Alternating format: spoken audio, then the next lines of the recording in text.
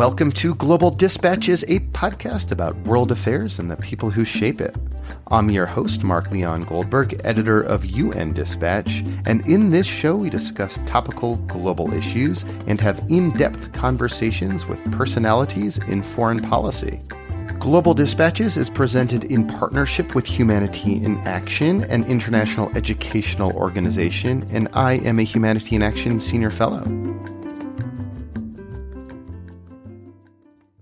All right, you Global Dispatches podcast listener, do you know how many people are in the world right now? The answer is 7.6 billion, and that answer is contained in the United Nations' latest estimates on global demographic trends, released just moments ago.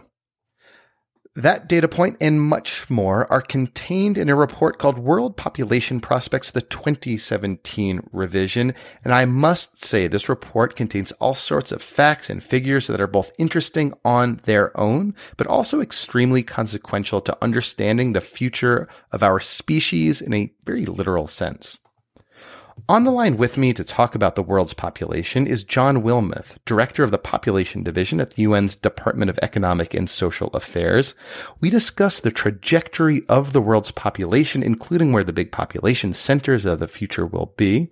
We also have a fascinating conversation about the relationship between contraception, child survival, and population growth, and why, from a policy perspective, one of the more useful things you can know is the age distribution of a population. That is, how old or how young a population is. And here, Europe and Africa represent two extremes that we discuss at length. I promise after listening to this interview, you will learn a lot about world demographics and why it matters. Before we begin, a big thank you to everyone who has left a review on iTunes. I so appreciate it. A big thank you to my premium subscribers who help support the show, sustain the show, help me keep bringing you episodes like this one. That's a little off the beaten track, but nonetheless, very important, very interesting stuff to know. And I think you'll be a smarter and more well-rounded individual after having listened to this episode about humans in the world. And now here is John Wilmoth. Enjoy. Looking for a trustworthy podcast to bring you unfiltered viewpoints and experiences on global health? Tune into Global Health Matters, the podcast that connects silos and amplifies diverse voices to give you a holistic picture. Each month, Dr. Gary Aslanyan from the World Health Organization hosts discussions with guests spanning former ministers of health, award-winning journalists and authors, and frontline public health workers. Join listeners from across 180 countries for an exciting Season 4, launching in June. Global Health Matters is available on Apple Podcasts, Spotify, and YouTube. The world's population currently numbers nearly 7.6 billion people in mid-2017. And this has grown by about 1 billion people since 2005, or by 2 billion people since 1993. So, as most people are aware, the world's population has been growing very rapidly for the last 100 years, and it continues to increase, and it will continue to increase throughout the rest of the current century. And we project that the world's population will reach a level of around 8.6 billion people in 2030, and continue growing to around 9.8 billion in 2050. And then the growth will continue, but it's gradually slowing down in the second half of the century and reaching a value of a little bit more than 11 billion people in 2100. It seems, and perhaps I read this wrong, but the rate of population growth is already decreasing in 2015 compared to, say, 2005. Is that right? That's correct. In fact, the rate of global population growth has been decreasing since the early 1970s. It reached a peak around 1970 and has been falling ever since then. Even though, obviously overall numbers are increasing. What accounts for that slowdown that started in the 1970s? Well, it's part of a process of demographic transition where different populations have experienced a similar process of transition from in the past having rather high rates of both fertility and mortality. That's to say that people didn't live as long, and many children would die in childhood. And to compensate for that, people had much larger families. And so women would have 6 or 7 children on average, and 2 or 3 of them might die before they reach adulthood, and others might die as adults. And just in order to replace the population from generation to generation, it was necessary to have a large number of children per woman. And that was the way of the world for millennia, really. But sometime during the industrial age, we learned to control death, especially premature death among children, and this then led to rapid population growth as people survived rather than dying, as children survived in much greater numbers to adulthood, and then they would start having children themselves, and this just kind of multiplied the growth factor as they survived first as children and then through the reproductive period. So that's the cause of the growth that we've observed in the last 100, 200 years all over the world is the decline of mortality. It's the mastery of death. Humanity is winning.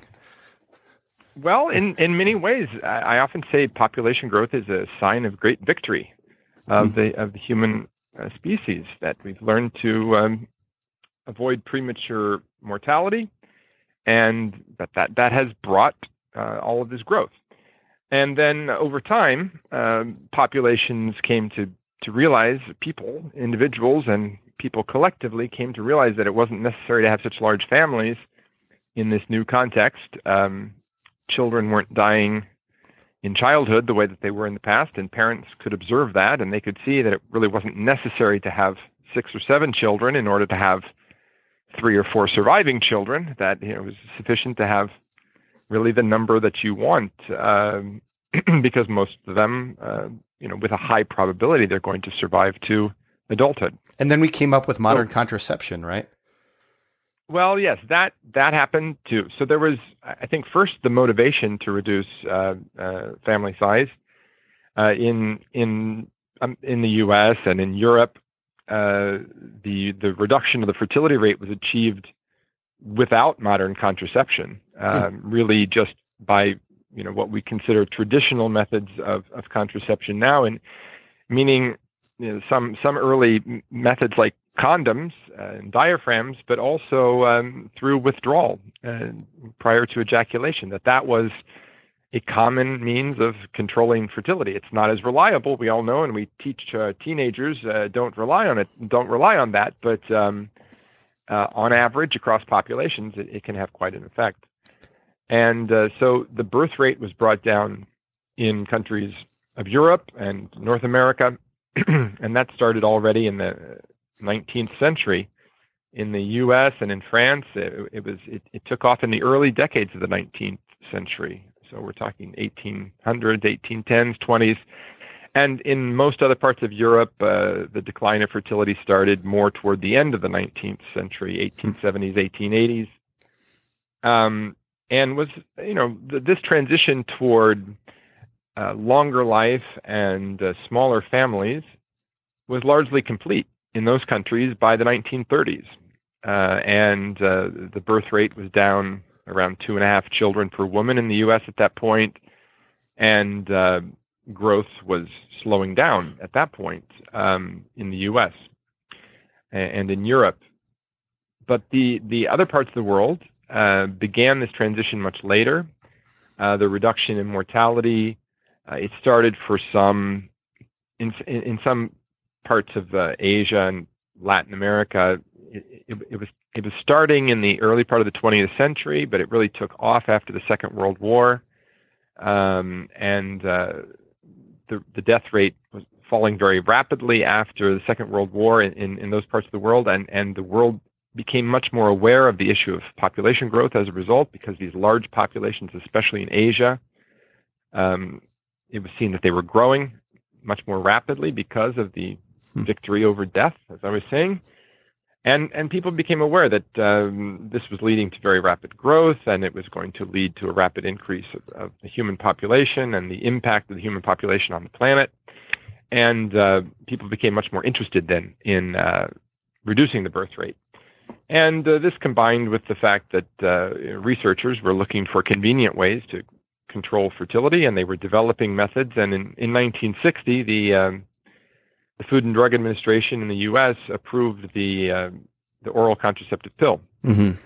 And so really modern contraception dates from around 1960. But it's interesting that the U.S., the population had already stabilized before then, as you said earlier.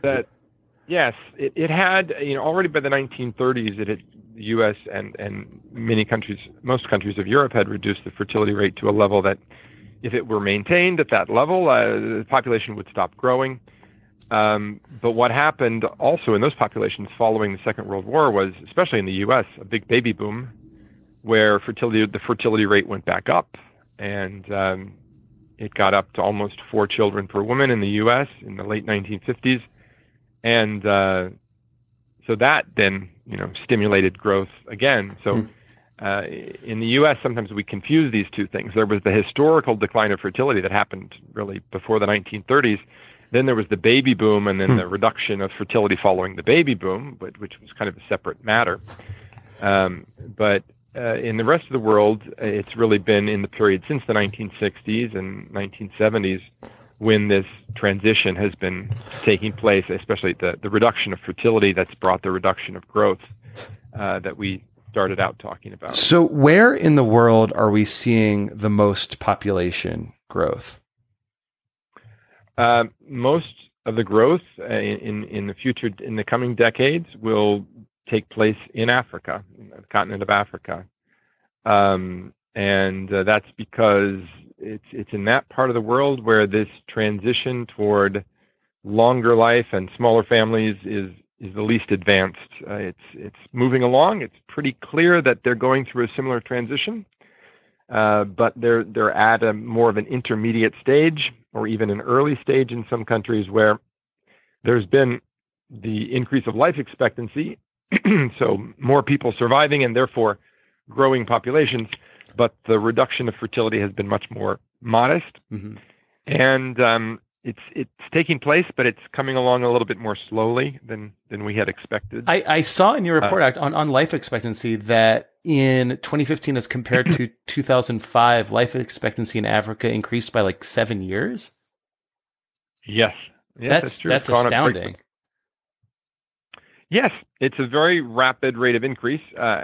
Some of that is due to recovery from the AIDS epidemic, that a lot of people in the 90s were being affected by that. And so some of the progress against AIDS, then, there was a period of very slow increase of life expectancy in Africa. And now, in some sense, the rapid increase in the more recent decade that you're referring to, that's recovery from the earlier epidemic. But still, it's a rapid pace of increase overall, and it also represents a kind of a narrowing to some extent of the differences in life expectancy across the different regions of the world. It's good news, I think, that some of the areas where life expectancy is lower are actually experiencing the most rapid increase, closing the gap, at least somewhat, between countries. There's still a big gap that remains between levels of life expectancy in Africa and North America, for example. Off the top of your head, can you cite those figures? Yeah, I can actually. That in Africa today, it's around 60 years of average life expectancy, and North America, considering just the U.S. and Canada, is about 79. And those are the two extremes in terms of, and the way that we break up the world in terms of major regions of the world. Northern America, as we say, which is really the U.S. and Canada, has the highest life expectancy, and Africa has the lowest, and the difference is about 19 years. And I have to imagine, obviously, within the region, particularly in Africa, there's big variations. So for example, like most of the African population growth due to like Nigeria, which I've heard a stat before that 1 in every 6 Africans is Nigerian. Well, Nigeria is the largest country on the continent with respect to population, and it's increasing very rapidly. In fact, it's increasing so rapidly that it's poised to overtake the U.S. and become the third largest country in the world, possibly by 2050. But Africa is not the only country that's growing rapidly. There are several others that I can look up that list for you while we're talking. I don't have that off the top of my head, but there are several that are growing quite rapidly. And in fact, you can identify just 9 countries in the world that account for fully half of all the world's population growth. And that's either because they're large countries, and therefore large countries, of course, contribute more to the total like growth, India and China, Nigeria, those countries, yeah. Yes. So India is in that group, but China actually isn't because the population growth has slowed down so much. But the United States is in that group, just partly by size, and a lot of that is an immigration effect. That a lot of the growth of the U.S. population at this point is due to immigration, and so then that counts as part of the. You could argue about the definition here. You could say, well, the U.S. isn't really contributing that growth to the global population, but it gets counted that way because the immigrants reside here. And I should say, I want to tease us for a question I want to ask you a little later about migration to Europe, which your report has some really interesting data on in terms of the relationship of migration to Europe and population growth in Europe. But before we get there, I do want to talk over a few other facts and figures in the report. One is on age distribution. What does your report tell you about how old or young the population is in various parts of the world? How old or how young? Yes. Well, there, in much of this story about the global population, it's often the case that Africa is at one extreme and Europe is at the other. And certainly that's true in the case of the age distribution. And here I can give you the contrast, and it's really quite striking. If I can just find the numbers here. I've kind of got them in my head, but I want to check them before I say them for you. At the global level, population, in 1950 really looked like a pyramid with a very wide base at the bottom representing children and youth. But at the global level, that pyramid has kind of narrowed at the bottom as the population of children and youth is not as large as it was in the past, and the population of adults and older people has grown larger, and the population across the world is kind of distributed much more evenly across the age range now than it was in the past. But the African population still looks much like the world population did, say, back in 1950. It still looks like a pyramid if you arrange things as is often done, men on one side, women on the other, and then age going up the pyramid. So you have a lot more babies of both sexes at the base of the pyramid and tapering off at older ages. So in 2017, the current year, 60% of the African population is under the age of 25. So that gives you an idea of the balance, and only 5% is above is at ages 60 or higher. Can I ask, like, what are the implications of that, societal implications, policy implications of having such a large, not even youth population, but like baby population, child population? Well, I mean, this does include youth as well. I'm going all the way up to age 25 with that number of 60%. So it is a lot of children. It's a lot of young people. It's, young adults trying to get started in the labor force. And of course, it has many implications, just in terms of the requirements for providing education healthcare and ensuring that jobs are available to this young population so that they develop productively and contribute to society, and instead of becoming distracted with discontent over not being able to find a job or not being able to get educated. So it's challenging to countries to accommodate these increasing numbers of children every year, because population growth, when a population is growing at, say, 2% per year, what that means is that typically each successive year you have 2% more children being born. That's what drives the growth ultimately, is the ever-increasing number of births. And the births are increasing because the number of adults of reproductive age is increasing. And so everything's kind of increasing by that percent. And, that compound, that's a little bit like compound interest when you think about, applying 2% per year to something. It may not seem like much, but over 20, 30, 40, 50 years, that's quite an increase. And that produces quite an increase. And all of the infrastructure that's necessary to support the raising of children, not just the raising by parents, but by the society. So I mean the schools and the hospitals that are necessary, all of these have to expand at that rate as well. So you're going to need like economic growth to keep up with population growth, basically. You need growth that's much more rapid. You need a pace of economic growth that exceeds the rate of population growth in order to increase the income per capita. So it's always kind of a race against population growth. These countries would be challenged, I think, in any situation, even with no population growth.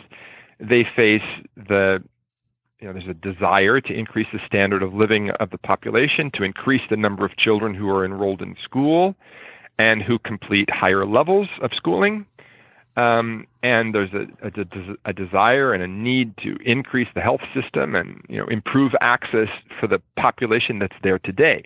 But then you add on top of it the fact that the number of people is increasing. So you just have to increase and build and expand even faster than you would in the past without that growth going on.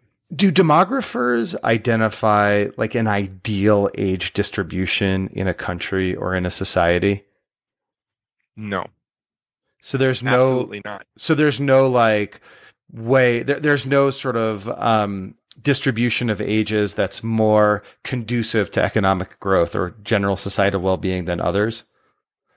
Well, that may be true, but it's not that we try to identify what that should be and suggest that countries should aim for that. Mm-hmm. The reason is, I mean, there can be advantages to having a certain age distribution, and I'll give an example in a few minutes. But the bigger picture here is that societies, governments don't really have a lot of control over these matters. Everyone agrees that better health and longer life is a good thing, and so if there's a cure for a disease, it's going to be adopted, and people are going to survive, and you're going to have more people as a result.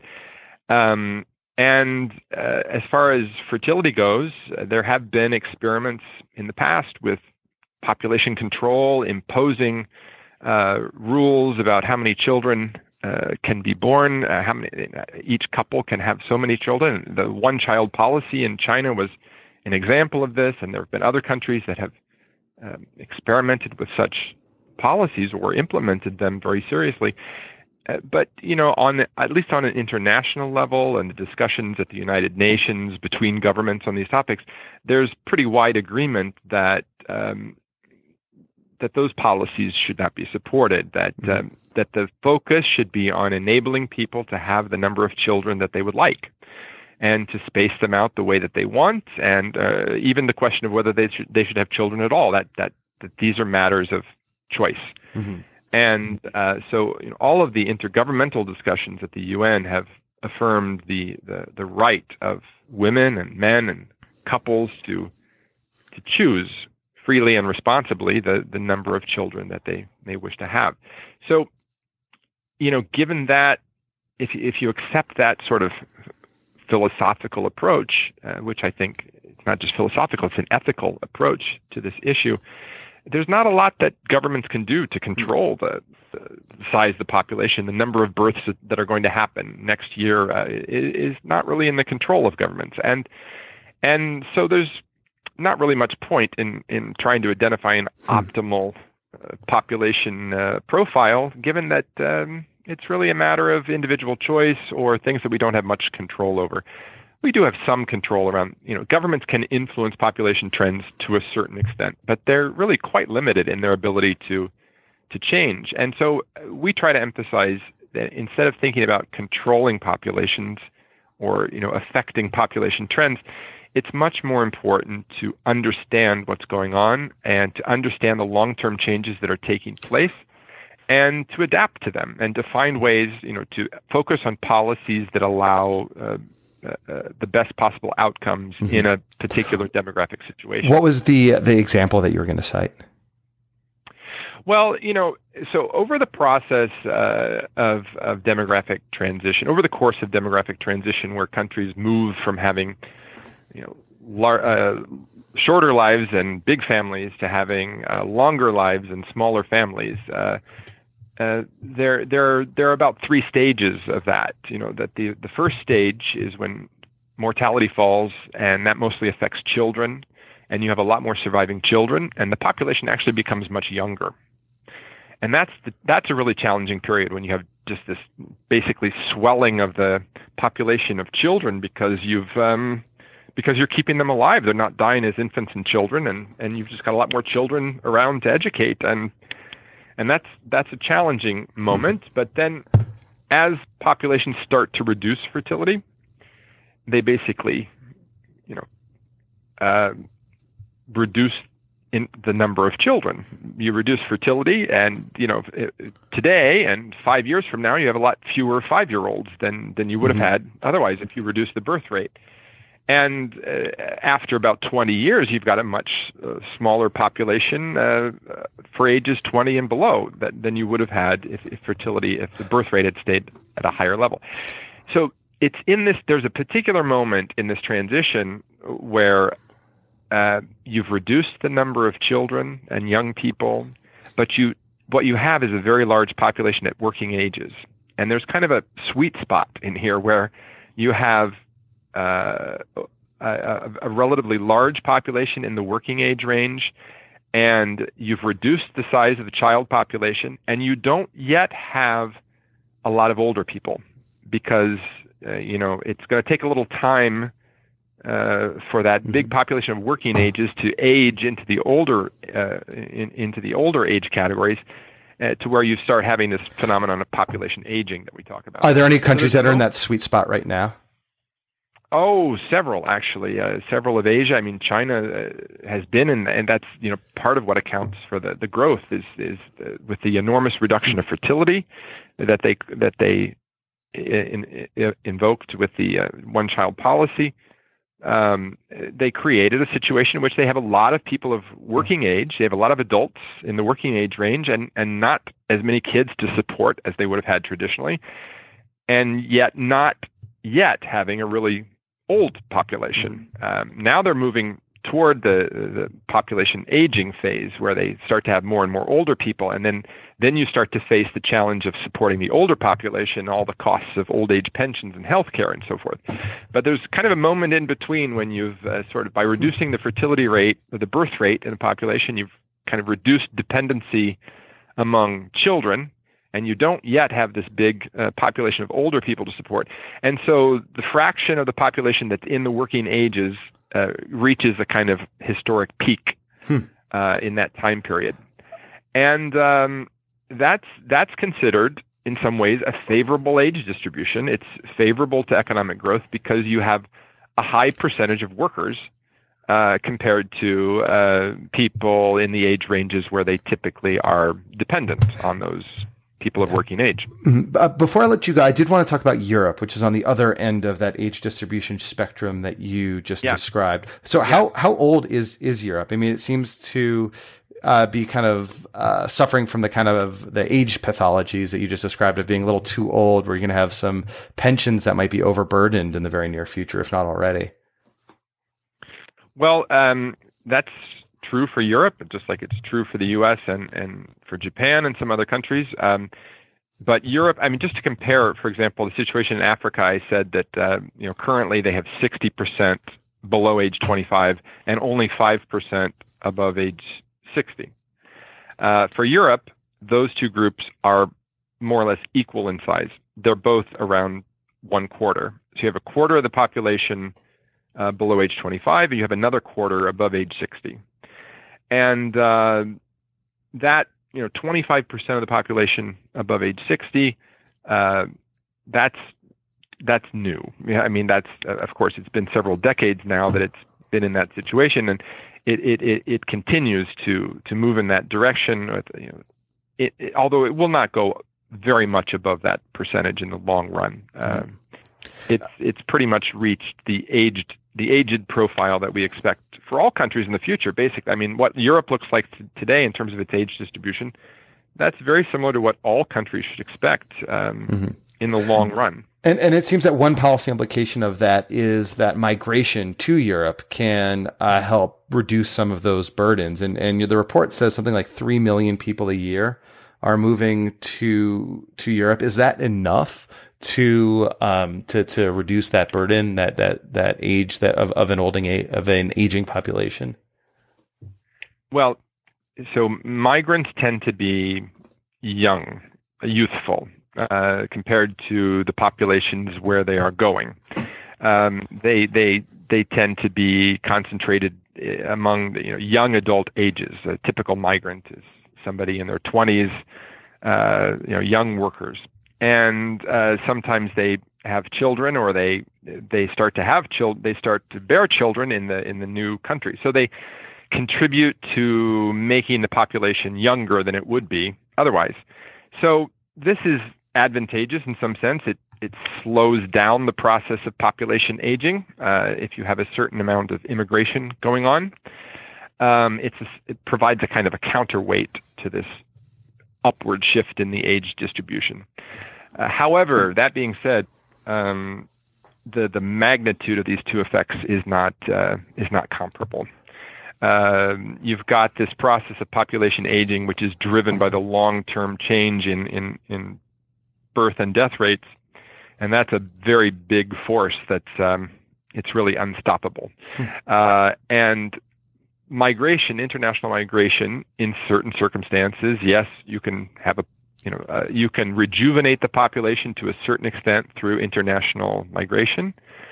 But if you consider levels of migration that have been known in the past, or which seem to be possible for the future, there's no way that it will, equal. That the effect of that, the rejuvenating effect of migration, will never equal the aging effect that comes from the transition to lower birth and death rates. All right. So if you're listening to this in Europe, have more children. Well, that's. But you as a UN official, of course, can't say this, as you said. It's a personal choice, obviously. It's a personal choice, but I mean, fertility is really the big factor in population dynamics. It's the thing that determines the growth rate, and ultimately that determines the age distribution of the population. Migration can have, somewhat of an effect. It can attenuate that long-term tendency toward population aging. It can slow it down. It provides somewhat of a counterweight to it, but it's just not big enough in terms of the scale. The scale of migration that would be needed in order to really stop population aging in those countries is just so far off the charts that no one would consider it as a matter of serious policy. So we cannot count on immigration to somehow deal with the issue of population aging. And I don't think we should see population aging as a negative thing. Again, this is the great victory of the human species over premature death. That's why populations are growing so much older. Of course, it required also reducing the birth rate, because if you reduce the death rate and people live longer, but you keep having 6 or 7 births per woman, then the population's just going to grow, and you're going to have lots more young people, and it'll always be a very, an age distribution that's skewed toward younger ages. You have to reduce the birth rate in order to get that new age profile with an older age profile that we observe today. But what really starts that off and what makes it possible is this victory over premature death. And so population aging it's a success that should be celebrated, and we should focus on finding ways to allow older people to be more productive, to remain as participating members of society, to remain in the labor force. We should get rid of forced retirement and allow people to continue working if they'd like to, and we should probably even gradually raise or increase the official retirement age, the age at which people receive full benefits, because people who are 65 today are much healthier than were 65-year-olds in the past, and the people are much more capable of continuing to work at that age. Yeah, try telling that to a 64-and-a-half-year-old who is ready to check out. A lot of it's expectations. That's true, and you have to plan these things in advance, and you have to announce it to people when they're much younger that their retirement age is going to be higher than what their parents was. In the United States, the increase in the official retirement age was announced well in advance, and it's going up by a month per year, roughly over some time period. And if you map it out, it's increasing from 65 to 67. And I just remember I figured out at some point that if you compare my father's cohort to mine, he was before the increase. His official retirement age was 65, and then sometime in between when he was born and when I was born, for those cohorts, it's going up to be 67. But it's something that I've known about already for quite a few years, and by the time I get there, my retirement age, at least as far as the U.S. government is concerned, is 67. So if you announce it in advance, I think people can make that. They can adapt to that. But we should think about the increase of the retirement age going more or less in parallel with the increase of life expectancy at birth. There's no reason that it shouldn't. And I think in many ways, many people would like to continue working at those ages. They don't like to be forced out of the labor market either. Well, John, thank you so much for your time. This was great. Fascinating. All right. Oh, hey, one last thing. When will India surpass China as the largest country? Well, our current projection is that it's going to take about 7 more years, that it's getting close. Okay. But the current projection has it happening in 2024. But, that's maybe our best guess, but there's quite a bit of uncertainty around that. But, as a rough estimate, we think probably sometime in the next decade, it's going to happen. All right. Well, great. Thank you. This is fascinating.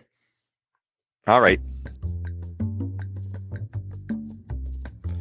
All right. Thank you all for listening. And thank you to John. That was fascinating. Good conversation. Good stuff. As always, if you want to get in touch with me, if you have an idea for a topic you want me to cover, an individual you want me to interview, if there's anything on your mind, if you have a question for me, just send me an email. You can do so via globaldispatchespodcast.com. There's a little contact button. I do love hearing from you. Seriously, I do this for you. I love hearing from you. And if you are so inspired, please become a premium podcast subscriber. It helps support the show, and you get lots of great bonuses for being a premium subscriber, including complimentary access to my Dawn's Digest Global News Clips service, which I send to you every single weekday morning. It's a must-read roundup of the most important news of the day from around the world. So thank you in advance for being a premium subscriber. Thank you for being a listener, and I'll see you soon. Bye.